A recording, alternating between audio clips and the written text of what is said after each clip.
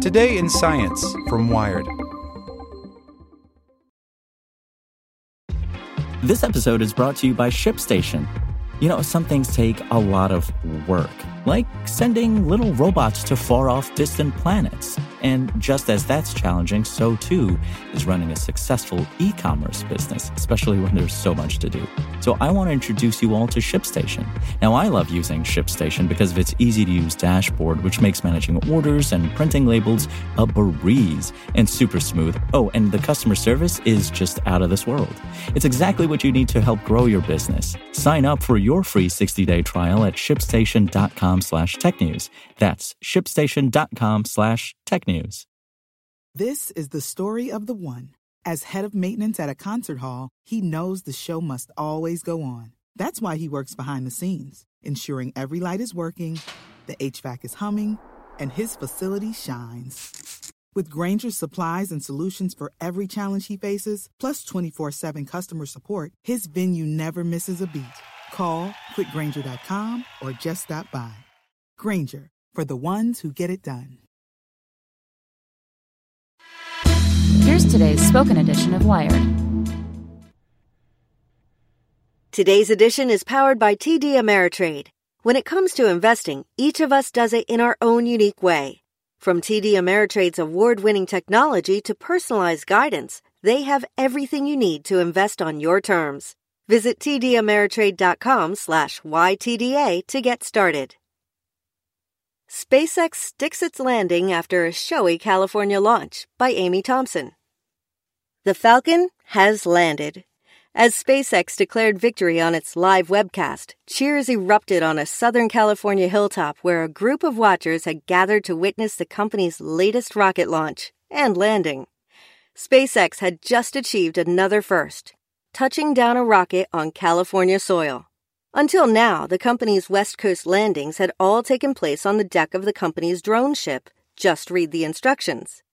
But following its carefully choreographed orbital gymnastics, the Falcon 9's first stage booster stuck its landing in the center of LZ-4, SpaceX's new landing pad at Vandenberg Air Force Base. Minutes earlier, the Falcon 9 rocket had leapt off the pad, tasked with delivering Argentina's newest Earth-observing satellite, SAOCOM 1A, into space. Without a single cloud in the night sky, the Falcon's pyrotechnics were on full display. Exhaust from the rocket undulated through the atmosphere like ripples across a pond. Residents across the state caught sight of the unusual light show as portions of the rocket's flight were illuminated by the last bits of light lingering from a sun that had already set. The rocket that starred in tonight's spectacular launch was the second of SpaceX's next-generation Falcon 9, dubbed the Block 5, to refly. The veteran flyer had first delivered 10 Iridium Next communications satellites into orbit on July 25th. Following that flight, the booster had landed safely at sea before getting hauled back to land. Now it stands tall atop LZ-4. Following a rocket launch, the company has two options for recovering boosters: returning to land using a specially constructed landing pad, or touching down at sea on the deck of one of the company's two drone ships. The option SpaceX picks depends largely on the rocket's payload. Returning to land requires more fuel than lowering onto a drone ship, so launches that use up lots of propellant during ascent, typically larger, heavier payloads, usually have to land in the ocean. But lighter payloads like this one bound for low Earth orbit have plenty of fuel reserves left to trek back to land. Tonight's flight marked the 30th landing for SpaceX out of 62 total launches, only 12 of which have been on land. This is the first time a rocket has landed on solid ground in California.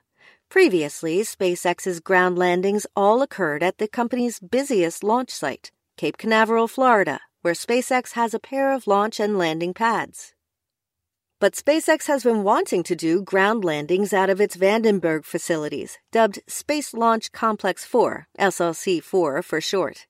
Originally home to Titan missiles, SLC-4 is actually two launch sites in one.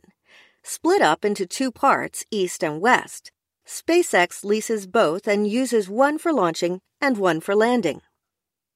Though SpaceX appears to have mastered the art of booster landing, Each attempt still presents a challenge, especially when the landing pad is mere feet away from the launch pad. If something were to go awry, it could be a very bad day for SpaceX. Despite the tricky landing, SpaceX made it look easy as the Falcon stuck its landing as planned. With the success of tonight's landing, SpaceX won't have to rely solely on its drone ship to recover boosters shot from its West Coast facilities. Land landings reduce post-launch processing times, nudging SpaceX closer to its goal of sending a rocket back to space within 24 hours.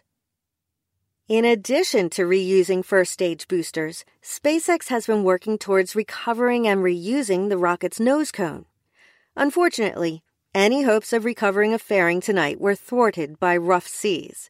The company's fairing retrieval vessel, Mr. Steven, was forced to warm the bench. But the good news is that Mr. Steven won't be sidelined for long. SpaceX still has a few more West Coast launches on the docket this year, and a few more chances for Mr. Steven to snag the ultimate prize, a fairing.